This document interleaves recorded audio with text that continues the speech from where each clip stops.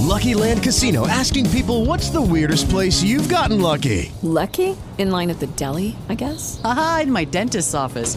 More than once, actually. Do I have to say? Yes, you do. In the car before my kids' PTA meeting. Really? Yes. Excuse me, what's the weirdest place you've gotten lucky? I never win and tell. Well, there you have it. You can get lucky anywhere, playing at LuckyLandSlots.com. Play for free right now. Are you feeling lucky? No purchase necessary. Void where prohibited by law. 18 plus. Terms and conditions apply. See website for details.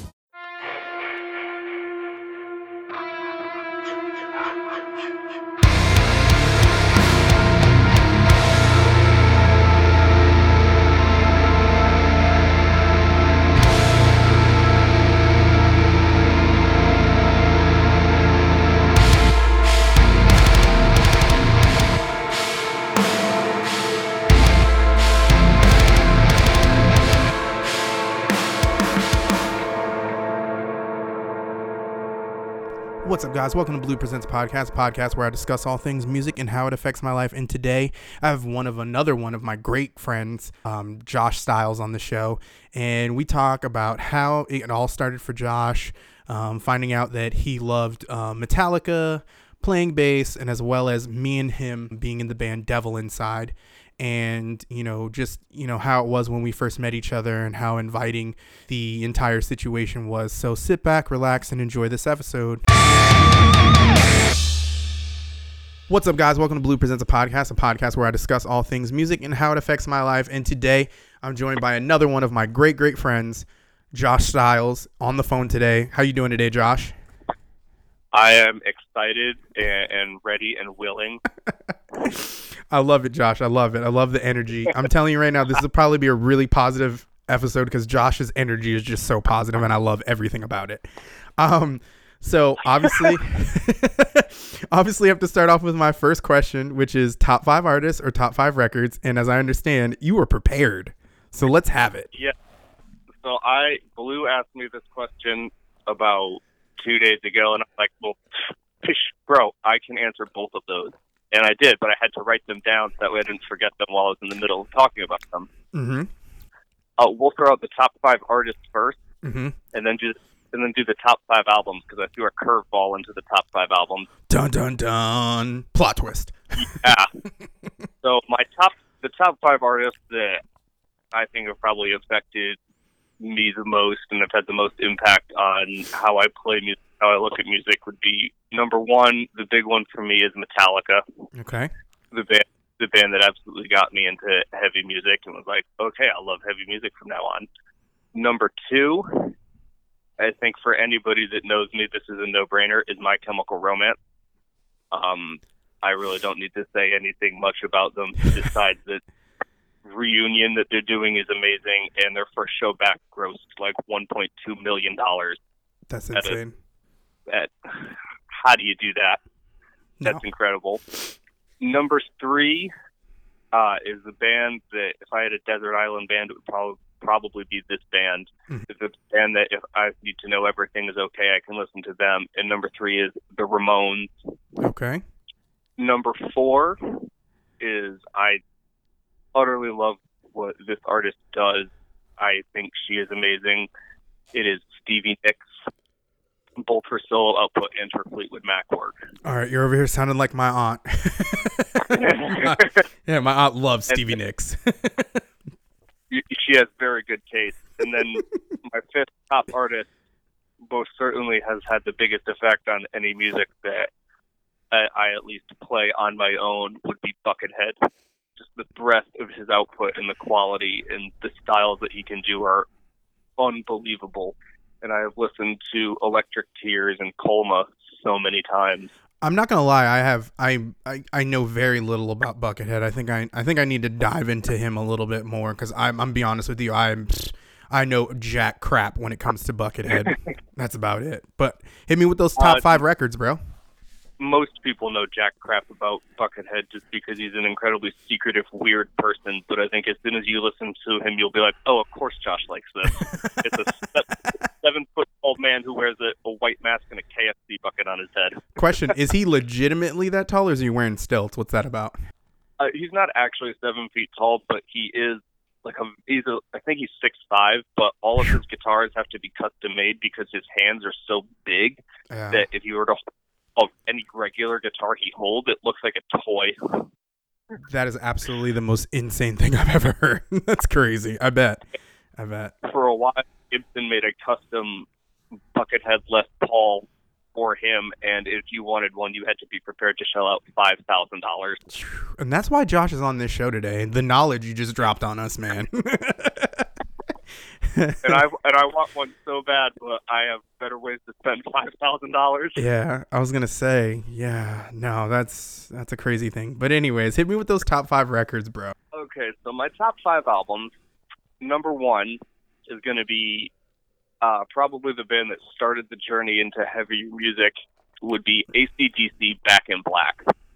Okay. I believe my father introduced me to this record back in like the 6th/7th grade when we were on a road trip to New York City for the day, and he played it, and I just remember hearing Hell's Bells, and like it blew my mind just hearing that. And I remember back when I was still super into WWE, I was like, I want to be a professional wrestler just so that way I can come out to Hell's Bells as my intro music. That's hilarious because their the new Friday Night SmackDown show intro is AC/DC. Yeah. Check that out. Just that was a record, Back in Black. I remember in middle school I would put it on while I was going to bed and just laying in my bed listening to Back in Black and Hell's Bells and Shoot to Thrill, Have a Drink on Me, You Shook Me All Night Long. I would listen to it just laying in bed at night, and it's amazing. It's such an amazing, amazing record. Oh, yeah. So the AC/DC song for SmackDown is called Are You Ready? Of course it is. Yeah. Go ahead, man. So, number 2.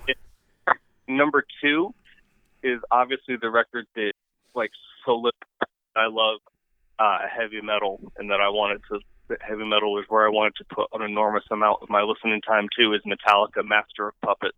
Okay. That was the first Metallica record I ever bought. I bought it in 8th grade before our 8th grade class trip. And I originally, I think I had just seen something on VH1 about them. Before then, I kind of knew who Metallica was, but I was like, I want to buy a Metallica CD, so I picked up Ride the Lightning, and then for whatever reason, I was like, I think I'm going to switch, and I picked up Master of Puppets, but it had cooler cover artwork. Yeah.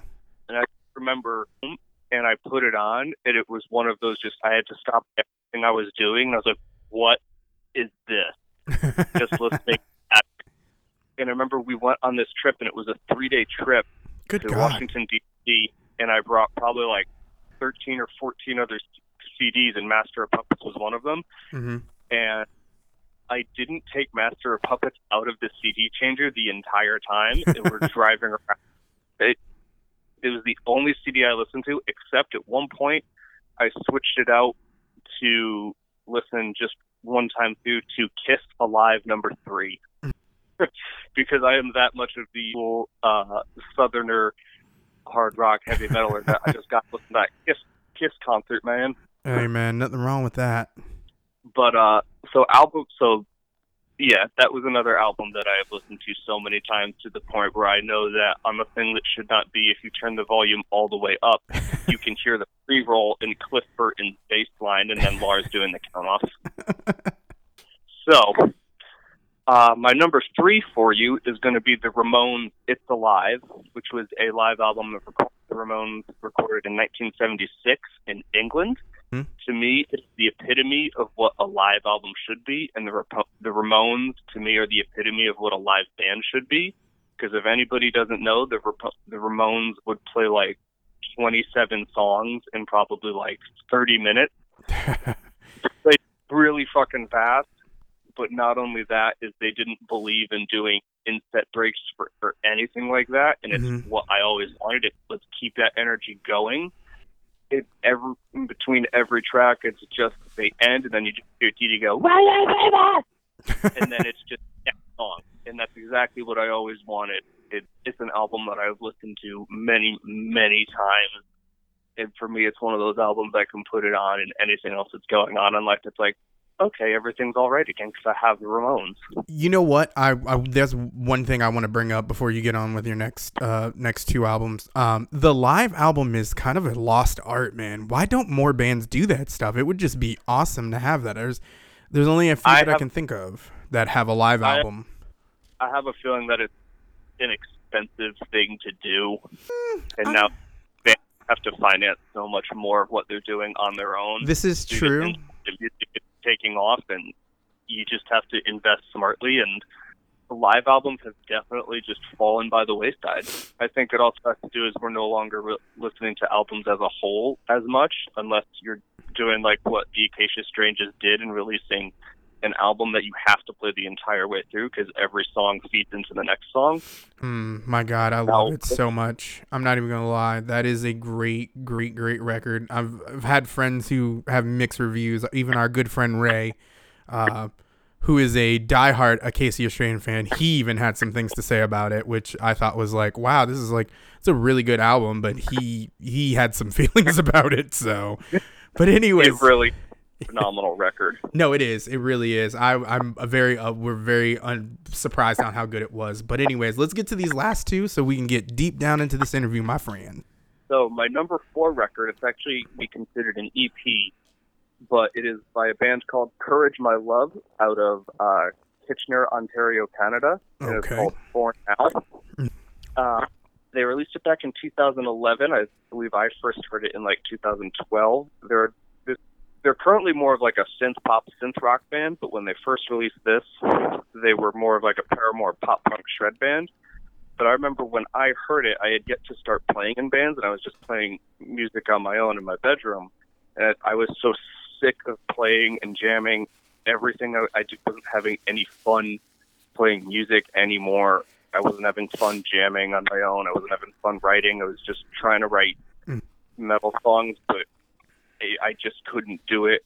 And then I heard their song Bridges, and I listened to the rest of this EP, and I just had this epiphany like, oh my God, I'm supposed to be having fun when I'm playing.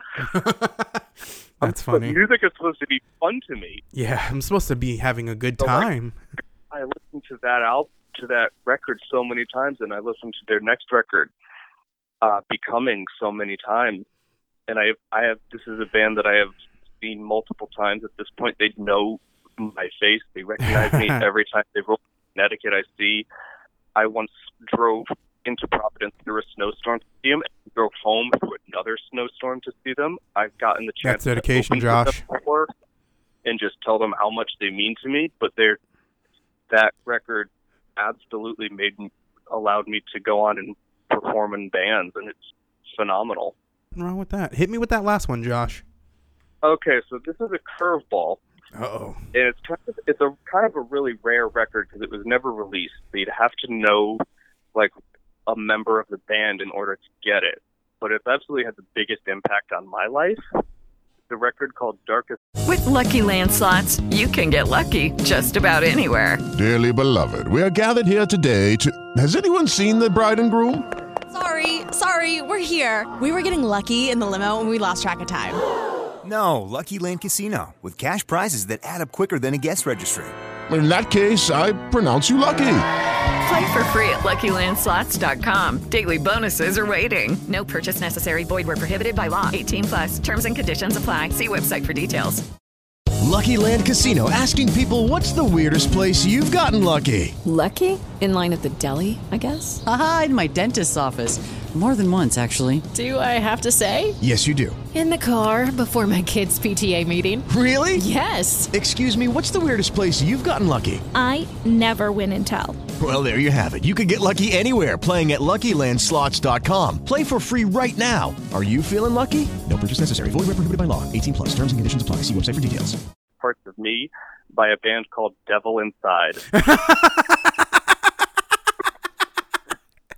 Oh my God. If anybody knows why I'm laughing right now, it's because me and Josh were both in Devil Inside. And I did not expect him to go this direction. Oh, I yes. thought he was upset. Some people are probably going to think this is a little narcissistic, and I absolutely do not. I think that if you're a recording artist Mhm. and if you have to list like the top 5 or top 3 or top whatever albums that had the biggest impact on your life, the album, like the first album you ever got to record, I think should absolutely be on there. True. I And mean, it's an album that I had never. Devil Inside was the first band I was ever like full time a part of, and I wasn't just filling in. mhm. And then Tom and Steve, the guitar players, like when I joined, they were like, "Yeah, do your own thing, write your own parts. We Mhm. want you to feel comfortable in the band." And so all of the bass tracks on that album, I got to write them. I went in there on May 5th, the day after my birthday, and just recorded 9 tracks in 1 to 2 takes for each track. Wow. It was just it. So I got to play on that album. I have it in my car, and I can go and put it on. And if I turn the volume up real loud, I can be like, "Hey, I remember playing those notes," because I may have gotten Jason Newsteaded a little bit. Mhm. Kind of fair, not by the band's decision. The mixing engineer, I think he really hated bass players and was like, "Man, fuck this. My favorite record is this, bro." That's I Yeah. mean, no, I get what you're saying, man, because I mean, if you're not taking pride in what you put out yourself, then what do you have to be happy about? You know, what makes you say you're a musician if you don't enjoy what you put out yourself? And me laughing about it was just, I wasn't ready for that to be one of your answers, but I totally understand it after you explain that meaning, because it's just, you created that sound, you took the time, you put the time in to do that, you know, so why wouldn't you be proud of what you've created, you know? Exactly. No matter what I do with music in the future, even if I end up walking away from it, and Tom and Rabano and I, the other guitar player for Devil Inside, he and I talked about this a lot, is no one can ever take this record from us. No one can ever take from us the fact that we went down to Nick Belmore's studio, we took our instruments, we plugged in, and we recorded. And like, that's ours. That's our thing. No, At the end of time, we as a band recorded an album. There's absolutely nothing wrong with that. I completely agree with you, Josh, and anybody who says otherwise can eat a dirty sock. So we're gonna move along, Josh, and we're gonna start with my next question and say, how did it start for Josh? Besides, Master of Puppets, and it sounds like you've got a lot. The bands you listed, you gave good descriptions on how they got you into what you're into now. How did it start for Josh? When did Josh decide, you know what, I think I'm a bass player? How did I decide I wanted to be a bass player? Well, it's more or less, how did it start for you? And then when did you decide, hey, my name's Josh, I play bass? So I never really played in bands in high school. Mm-hmm. Like I think most of the people you'll talk to will probably say, like, in high school, was when they picked up their guitar or their bass, the drums or the microphone. And when they started, I didn't. I came late to the game, and that I didn't start playing guitar until I graduated high school. Wow. And then from there, I just kind of jammed on my own through college for a while, because I didn't really join my first band until I was 28, 27 years old, and that band was Devil Inside. Dun, dun, dun. So thanks for answering my next question, but there we go.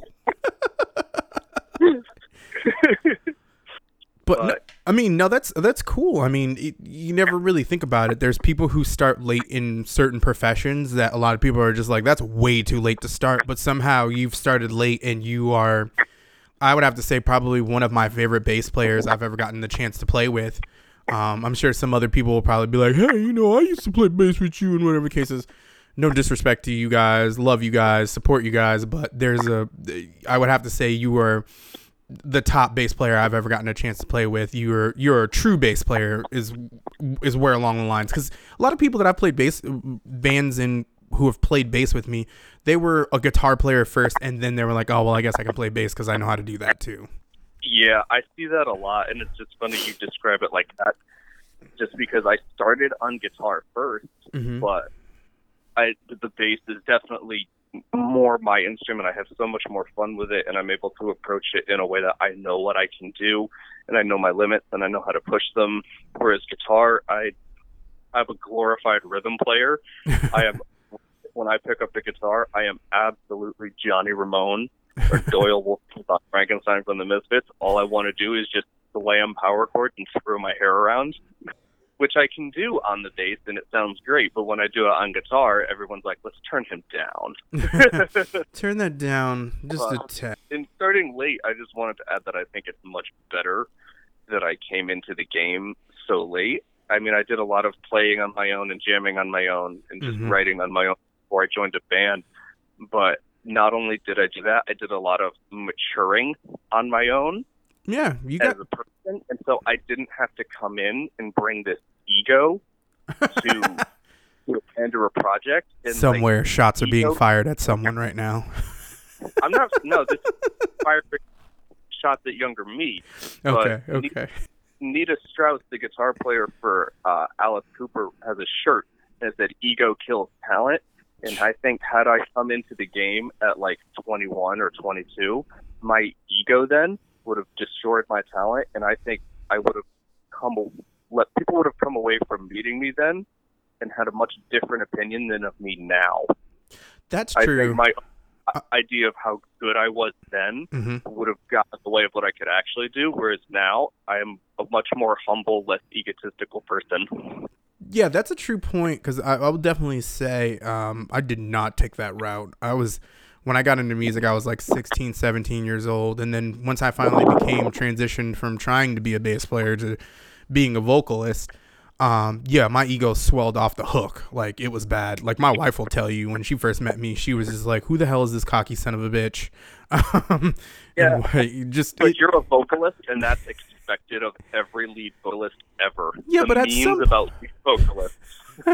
Yeah, but at some point I had to like scale it back. I had to recognize that wasn't the way to go. You know, when you're young like that and you figure out that you have a talent like that, especially you look at my background. I just was basically, I grew up dirt poor. We were poor. We were absolutely fucking poor. And just coming from that and then recognizing I had like a pretty cool talent that some people don't have the talent to do. And then people telling you, you know, it kind of feeds into your ego. Your brain swells up. You start thinking about how, you know, like, yeah, I'm a fucking great vocalist, you know. But then there's other people, you know, my wife, who will knock you off your fucking pedestal if you think you're hot shit, you know. I've met Tasha. Yes, she will. Yeah. So anyways, Josh, in talking about that and in talking about like your music, you kind of answered my next question, but we're going to skip ahead to another question that I have. And I think this is an interesting one. Cause it sounds like you got into music pretty young. So what was your first show? What was your first show you actually went and you saw a band and you were just like, wow, I'm about this? The very first concert I remember going to was the Blue Man Group in 8th grade on the 8th grade class trip. So what was so lit about Blue Man Group? You just were like, that's what I want to do. What I remember most about going to see Blue Man Group was like, wow, this is my first concert. And if you've never seen the Blue Man Group, it's actually a really fun experience just because they make music out of so many just found objects.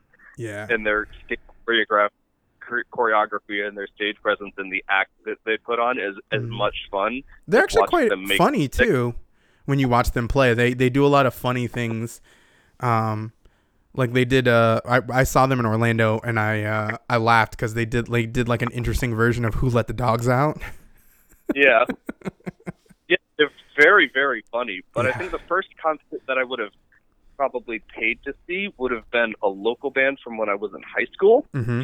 And I actually still have both of the teams that this band made. Okay. They were like an emo ska pop punk band. Oh my god, there's so many genres fucking there. It's hard to catch.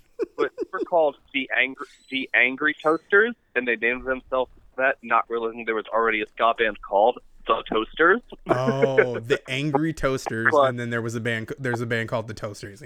And The Toasters is like an actual signed label band. Yeah, I think they were on Victory. The Angry Toasters is like, they were really fairly big among like the local shoreline acts of like the early 2000s, and I saw them many times at the Stony Creek Puppet Theater down in Stony Creek in Brantford. I just remember the first time seeing them, the two guitar players and two vocalists were cousins, Alex and Vin, and Alex had taped onto his amp, "I hate Vin," who's just the other member of his band and his cousin, which if anyone has ever seen me play in Devil Inside, they would know that my amp said, "I love him," and that's where I took that from. But the energy that they brought and the energy that like, the crowd would bring, because it was all the people that you went to high school with and all your friends, we would just skanking circles and moshing and walls of death, and we would crowd surf. But they were so high energy, their bass player would just randomly be flipping his guitar around his back. Alex at some point might be climbing on the wall. And like at the end of their shows, I remember both Alex and Vin would stand up on top of their amplifier. Their parents like went to Berkeley, and so good gear. Like they weren't playing with knockoff Epiphones, because back in the day Epiphones sucked garbage. Epiphone guitars used to be horrible. But Alex had actual Gibson Explorers and actual Marshall half stacks, and so they would both stand on top of their half stacks, their guitars to each other in mid, and then just jump off. Oh God! So fucking cool. Very story of the year, if you really think about it. I don't know if you've ever seen Story of the Year before, but they're very.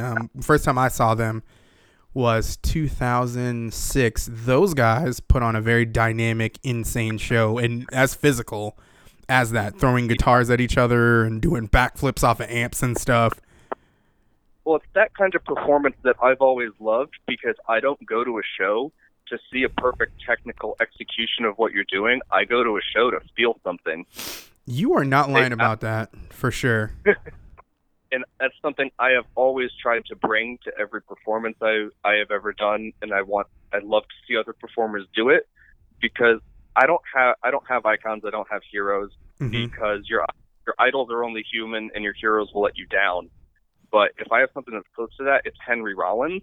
And there's been many times when I will just sit and watch his stand-up speeches on YouTube, and one of the things he once said that I took to heart was, if you're a band that ever goes out and just does like... With Lucky Land Slots, you can get lucky just about anywhere. Dearly beloved, we are gathered here today to... Has anyone seen the bride and groom?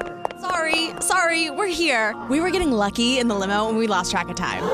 No, Lucky Land Casino, with cash prizes that add up quicker than a guest registry. In that case, I pronounce you lucky. Play for free at LuckyLandSlots.com. Daily bonuses are waiting. No purchase necessary. Void where prohibited by law. 18+. Terms and conditions apply. See website for details. A warm-up show before the big gig, or goes out and stands around and doesn't move, then you need to fucking quit. True that. And that's something that I've always felt is like, if you're just going to go into your performance and you're just going to stand there and not really move around and just focus on doing everything perfect and treat it like band practice, well, then sell your instruments and go take up bird watching or something. Get off the stage. Exactly. People in the crowd, I don't care if it's one person. I don't care if it's 50 people. They gave up their money, which they can get back.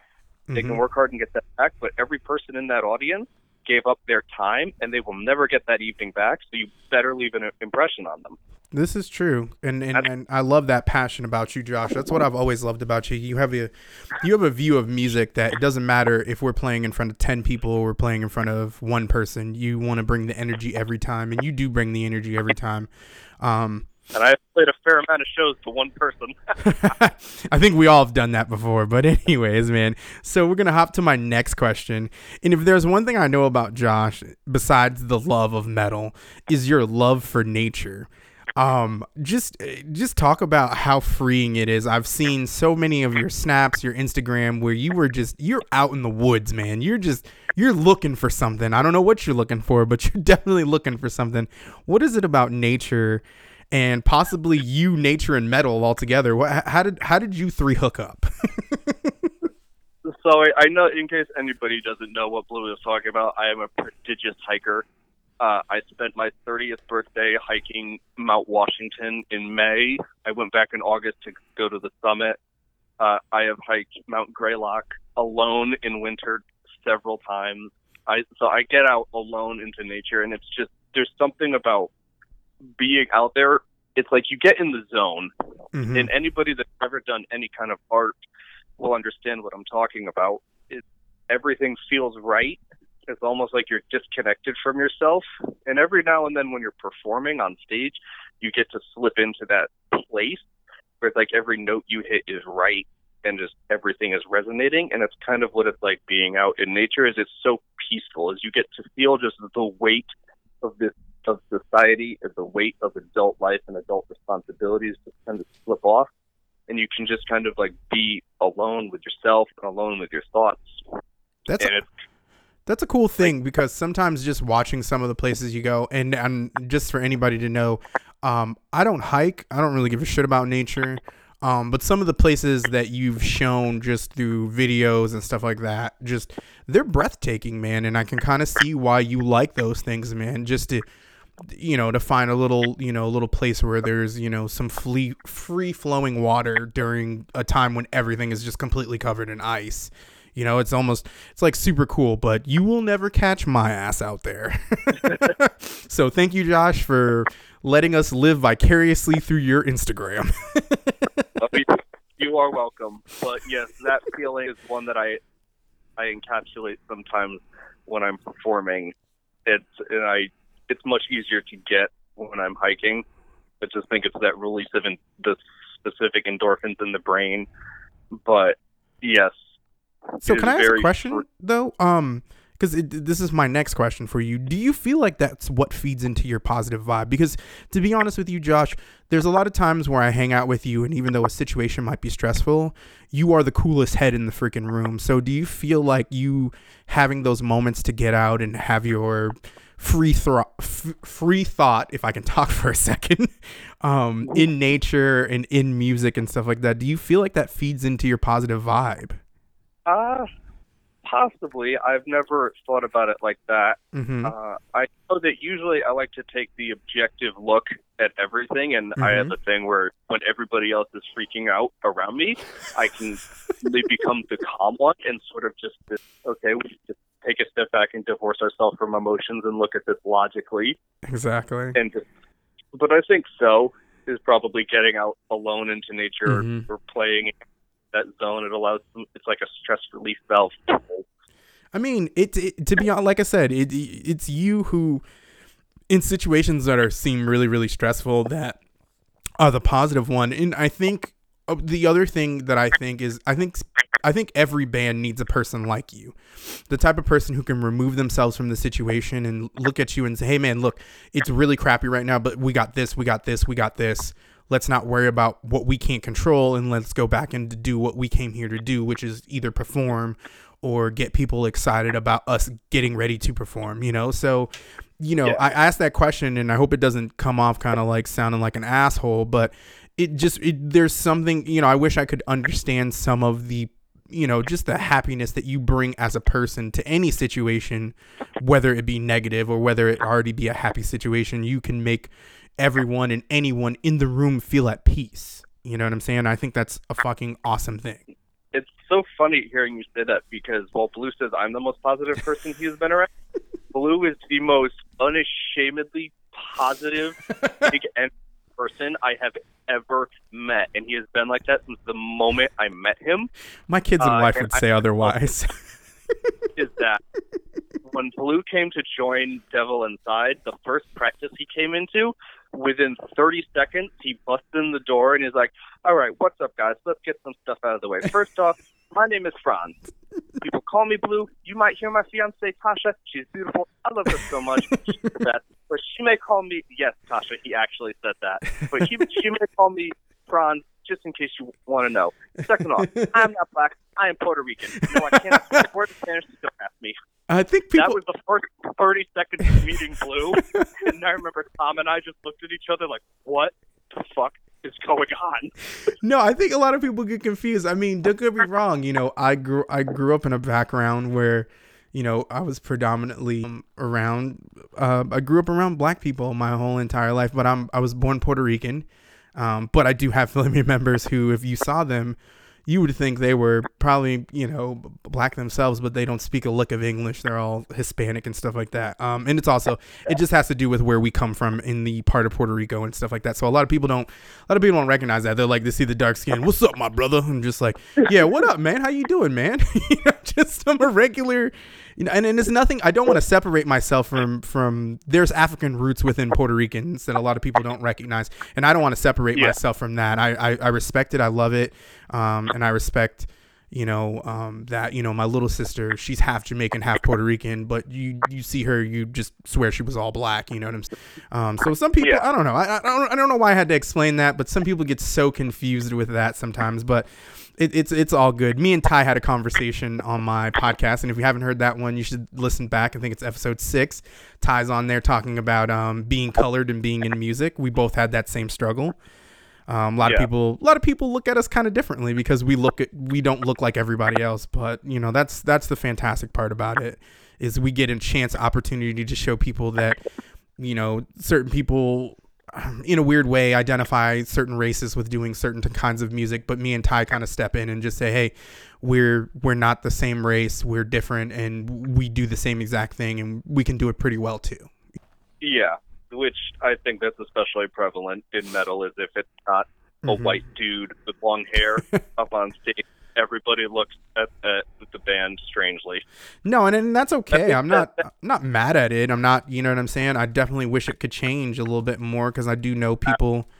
There's a lot of talented, people of color who front metal bands. I mean, hell, there's a lot of talented like people from overseas, Japanese people, Korean people that do really sick metal bands, Crystal Lake. Duran Gray. Yeah, Duran Gray. Crystal Lake is one of those bands that I have a lot of respect for. They're different color. You wouldn't expect them to hit you with they do, but they do. But anyways, Josh, I got a question for you, man. Me and you were both in The Devil Inside, which you were extremely proud of. We found out earlier in this episode. Wait, I have to stop you.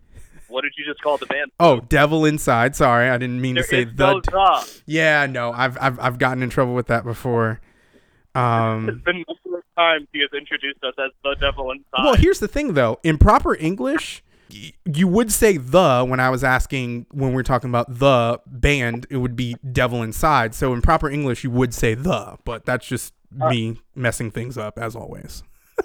No, I think everybody has made that mistake at some point because of that, and also because Slipknot released a song called "The Devil and I." That's true. Yeah, that's probably built in there somewhere. It's almost like that famous brain.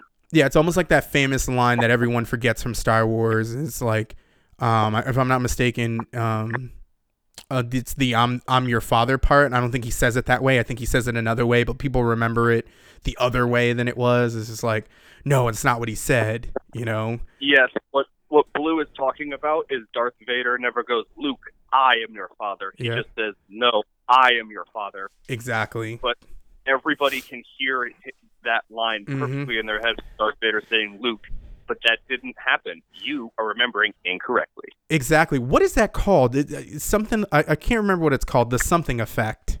I'm trying to remember. It's not that big of a deal. I don't remember either, actually. But anyways, so me and you were both in Devil Inside. Got that one right. What was it besides the chance to create your own bass lines and your own bass riffs? What was it about that band that made you feel happy, feel wanted, feel like this is the band that I need to be in? So at that point in time, I had been heavily looking to join a band full time. I was finally ready. I finally had a little bit of money saved up in the bank, so I could afford to cart gear around and afford new strings on the regular. Mm-hmm. And I had a taste of performing right before then. I had played my first show, I think, several months before I joined Devil Inside with a band called Intercourse. What's up, Ricky? Hey, Caleb, Timmy. Those are all the members. They're all my friends at this point. The bass player, Tim, is like my surrogate punk rock dad. He was my boss. I bought my entire amp and setup from him. Wow. But I had gotten to fill in for them one night, which was fun. If you've never heard Intercourse, they play very loud. They play very discordant hardcore, and it's amazing, and I love them. But Timmy hadn't been able to play a show one night, and he gave me the opportunity to fill in. So Jay, the guitar player, he and I spent 2 hours at the bar beforehand, and then we went on stage at this weird little punk rock get-together out in Mystic in an old VFW hall. because that's one of the most old punk rock hardcore you can do in New England is with a hardcore gathering at the VFW. But I've played several.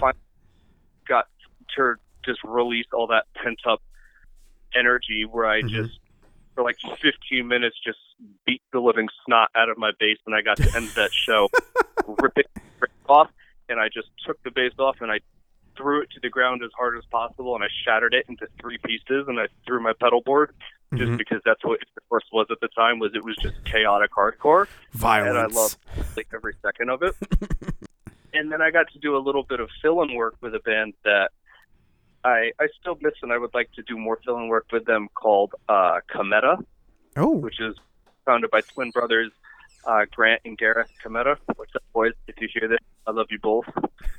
But they're like a dancey pop punk band. Nothing wrong with that. And so I got to fill in with them a couple times, and they 100% made me a better bass player. They broke me out of my 4 on the floor hardcore roots, and they taught me how to play like off time changes and off time triplets, and where to add cool octave accent notes.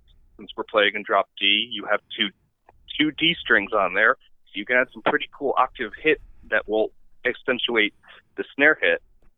It 100% helped me, but at that time I was like, I want to be in a band full time. Okay. So way back in the dark days of 2017, I saw a Craigslist ad saying that Devil Inside was looking for a bass player, and I responded to the ad, but then I looked them up, and I found their Facebook, and I got to see some videos of them playing, and my first thought was like, oh, they're like Howard Jones, Eric Killswitch, because they've got Ty, who is able to sing and scream interchangeably. And the song that I was able to hear sounded really good. And I was like, okay, this is interesting. And then I saw, hey, they're playing a show like a day or two, the Saturday after Thanksgiving 2017. I should go to that. So I can go and I can introduce myself. So what's funny is before then I'd taken a day trip up to Barkhamstead, Connecticut. Don't worry, nobody knows where that is. To go see Intercourse record a music video and play a small show in a barn with all of the other anarcho-crust punks who pulled themselves out of the gutter to go see that. That was fun. It was a little scary being on the side of a barn with a whole bunch of other punk rock kids watching Intercourse, hearing somebody very drunkenly complain that nobody had any cocaine that he could snort off a stripper's boobs. That was weird. But after Intercourse did their thing, Tim was like, yeah, the next band isn't playing until 9. We're not going to stick around. Whoa. You don't have to. I was like, cool, I'm not. I'm going to go see this band Devil Inside down in Stratford at Main Street Tavern. So I did that, and I'm telling you all this to tell this story because I love telling it to people. So I went down Main Street Tavern in 2017 to see Devil Inside play. I got there before all of the other bands, and I got to watch everybody load in. And I remember I was standing up watching the first band start to play, and I'm leaning against this post, and Devil Inside, I hadn't met them yet, but they're standing right next to me. And if anybody has ever seen me at a show, they know what I look like. Black pants, Doc Martens, my denim vest, long hair. I looked like the ghost of Cliff Burton. And Tom Stefano has later told me that he and Steve both were like, who is this creepy guy that looks like the ghost of Cliff Burton standing there watching? Nobody has any idea who he is. We're all kind of freaked out. But I was watching the first band set up, and I remember watching their guitar player, who looked like he was 12, get ready. And then when they started, they all wore masks. And their guitar player was wearing this mask that covered the bottom of his mouth but left his eyes free. And he walked up to somebody earlier on while he was playing to just stare directly at them. And all I could think of was, you don't want to do that to me. It's not going to end as I think it is. So he walks back, and then Tom walks up and stands next to me and just has his arms crossed and is waiting. And I didn't know him yet. And then this guitar player for the first band walks over to me, and I watch him come closer, and I'm like, all right, you're doing this. You have to accept the consequences. So he acts like he's going to be all tough, Mr. 12-year-old, get right in my face. So he comes up. I just push myself off the post, grab him by the back of the head and give him the biggest, wettest, sloppiest kiss on the mouth of his mask as I could. I might have died from how hard he was laughing. Only Josh. If you understand who Josh is, this is an only Josh moment, because that is so Josh. It's not even funny. Go ahead, Josh. But then I just got to sit and wait, and I met. The funny part is, there was a band that played directly before Devil Inside called Demon Chauffeur, who I'm now friends with everybody in that band. Mm-hmm. Their drummer at the time, Ray Ludi III, my heavy metal brother from another mother. Shouts out to Ray. For the game, the second sexiest man alive. But that is now essentially my little brother and my musical other half. He and I now play together as often as we can. And he was later the drummer for Devil Inside. I hope I can get him on the show soon too, because I love his story, and if anybody doesn't know anything about Ray, he's high energy. He's got a long line of family of musicians, man, and I think he's got a really great story, just like Josh has a great story, man. You know, Ray, without a doubt, the best drummer in Connecticut.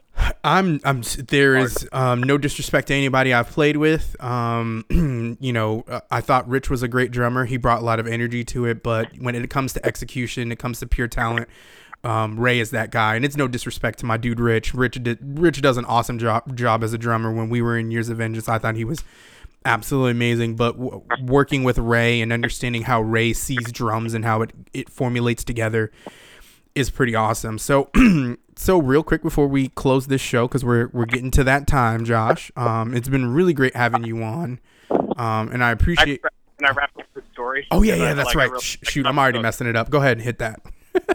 Anyways, real quick, I get lost in storytelling, but no, it's all right. Watched Devil Inside play without a bass player, and I loved what I heard because it sounds like the Howard Jones era Kill Switch that so many of us love, and it's not. It's very harmonic. It's very catchy. It's not so heavy that like you can't get into it, but it's not so melodic that it's going to lose the metal crowd. It's this beautiful middle ground, and I thought the songs that Tom and Steve had written were they were perfect. I was like, this brings me back to 2005, and like after the show, they were like, hey, we need a bass player. I walked right up and I said, I have a bass. I have an amp, I have a car, and I have a job. When do I start? Exactly. And my first practice with them the next day, where I jumped off a roof when I met them. I think that is when Tom knew, like, I found my guy. No, I think that's a cool story to tell, and to be honest with you, since you kind of told your story, we're gonna go a little bit extra long on this podcast. I'm gonna tell my story about how things with Devil Inside happen.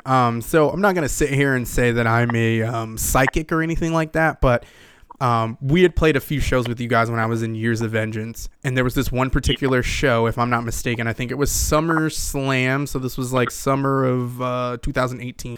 And yep, I know the show you're talking about. Exactly. And I had this feeling, and I walked up to my wife, and and Tasha will tell you, I walked up to her and I said, I don't know why, but I got a feeling one day I'm going to be in this band. And I kind of said that. And then fast forward a couple weeks later, Years of Vengeance breaks up and things kind of went south, unfortunately, due to some reasons and some people's issues and stuff like that. Things out of my control that I couldn't control. And I kind of put that out there. And my wife equates this to the equivalent of when you say when a girl says she's single. And then everyone slides into your DMs and it's just like, oh, I'm so sorry you lost your significant other. But anyways, would you like to hang out sometime?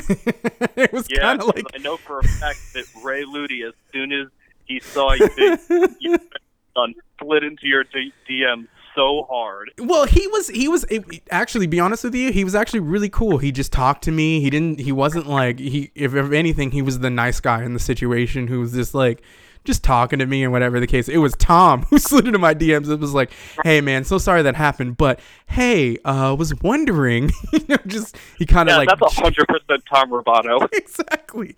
And he kind of like was like, hey man, we're changing singers. We need somebody. was wondering if you were interested. And I think literally the following week, I was in Connecticut with you guys practicing, and that's when we first, I would say, officially met. Even though we had met and shook hands and met at shows and stuff like that. I think that was the first time me and you finally were, like, you know, kind of like really positive. And then, you know, we talked for a little while, and I kind of got to know who you were as a person, Josh. And I think that also made me, you know, unfortunately, you know, things went on, and unfortunately, you know, Tom moved to Arizona, and Steve has a budding career as an officer right now. And I'm so happy for those guys. And I'm not gonna lie, I miss those days, man. It was fun. There was a little bit of tension because, you know, when you play 60,000 shows in 1 month, you know, it kind of gets out of hand. But there were still good times. There were still great opportunities. My first show with you guys was the Phil Anselmo show with the Illegals, which, oh my God, talk about a show. I just remember getting on that stage. Welcome to Devil Inside show is, hey, yes, glad you're in the band now. We're going to go up to Providence to open up for Phil Anselmo, the voice of Pantera in Down and Superjoint Ritual. Exactly. Now under his project, Phil Anselmo and the Illegals. And yeah, you have to sing for us. No biggie, right? Exactly. Intimidation right off the bat, but I think I handled myself pretty well. I wouldn't say it was the most perfect performance I've ever done, but it was an awesome feeling. But it was awesome because you guys made it awesome. You guys were very confident in my ability. You guys, you know, gave me the reins and were completely confident in my ability. So it's just like, it's more a tribute to you guys and your positivity, that you guys were just like, bro, just go out there and do what you got to do, man. You know, everybody in the band from the moment go were so welcoming, so inviting and everything. I just remember the first time I met you guys, I had never seen that many guns in my life. Yeah. Yep. That was the thing with Devil Inside practice. I never had seen that many guns in my life. And if anybody who gets that, you get it. If you don't get it, don't worry about it. But it was hilarious. I was just like, oh, so that's what we're doing. Sometimes Devil Inside practices felt like a rap video took in 1997. True that, man. But anyways, Josh, I just want to say thank you, man, for coming on my show. I'm gonna have you on my show. I'm letting everybody know Josh is gonna be back on my show. There's a little special episode me and Josh are I'm planning right now, but Josh is going to be a part of it. So I just want to say thank you to Josh being on my show. I appreciate it, man. And I should be seeing you soon, brother. Should be seeing you soon, man, right? Yep. All right, brother. Thank you so much for having me. Thank you so much for letting me perform your wedding. Thank you, too. If anybody doesn't know that, exactly. I married Blue and Tasha. Josh was my officiate. That's how much I love Josh. Josh is so positive that he officiated my wedding. And the funny thing was, me and my wife looked at each other when we figured out we could have somebody marry us, and we both said you at the same time. It wasn't even like a second thought. We were just like, Josh. But thank you, Josh, man. The good old-fashioned preacher, man. Exactly, man. Thank you, Josh, man. I love you, brother, and I'll see you soon. All right, man? Thank you so much for having me, Blue. I love you, too. All right. Thank you guys for listening to today's show. If you'd like to talk to me on social media, you can find me on Instagram and Facebook at Blue Presents a Podcast. Also on Twitter at Podcast of Blue. Thank you guys. Have a great day.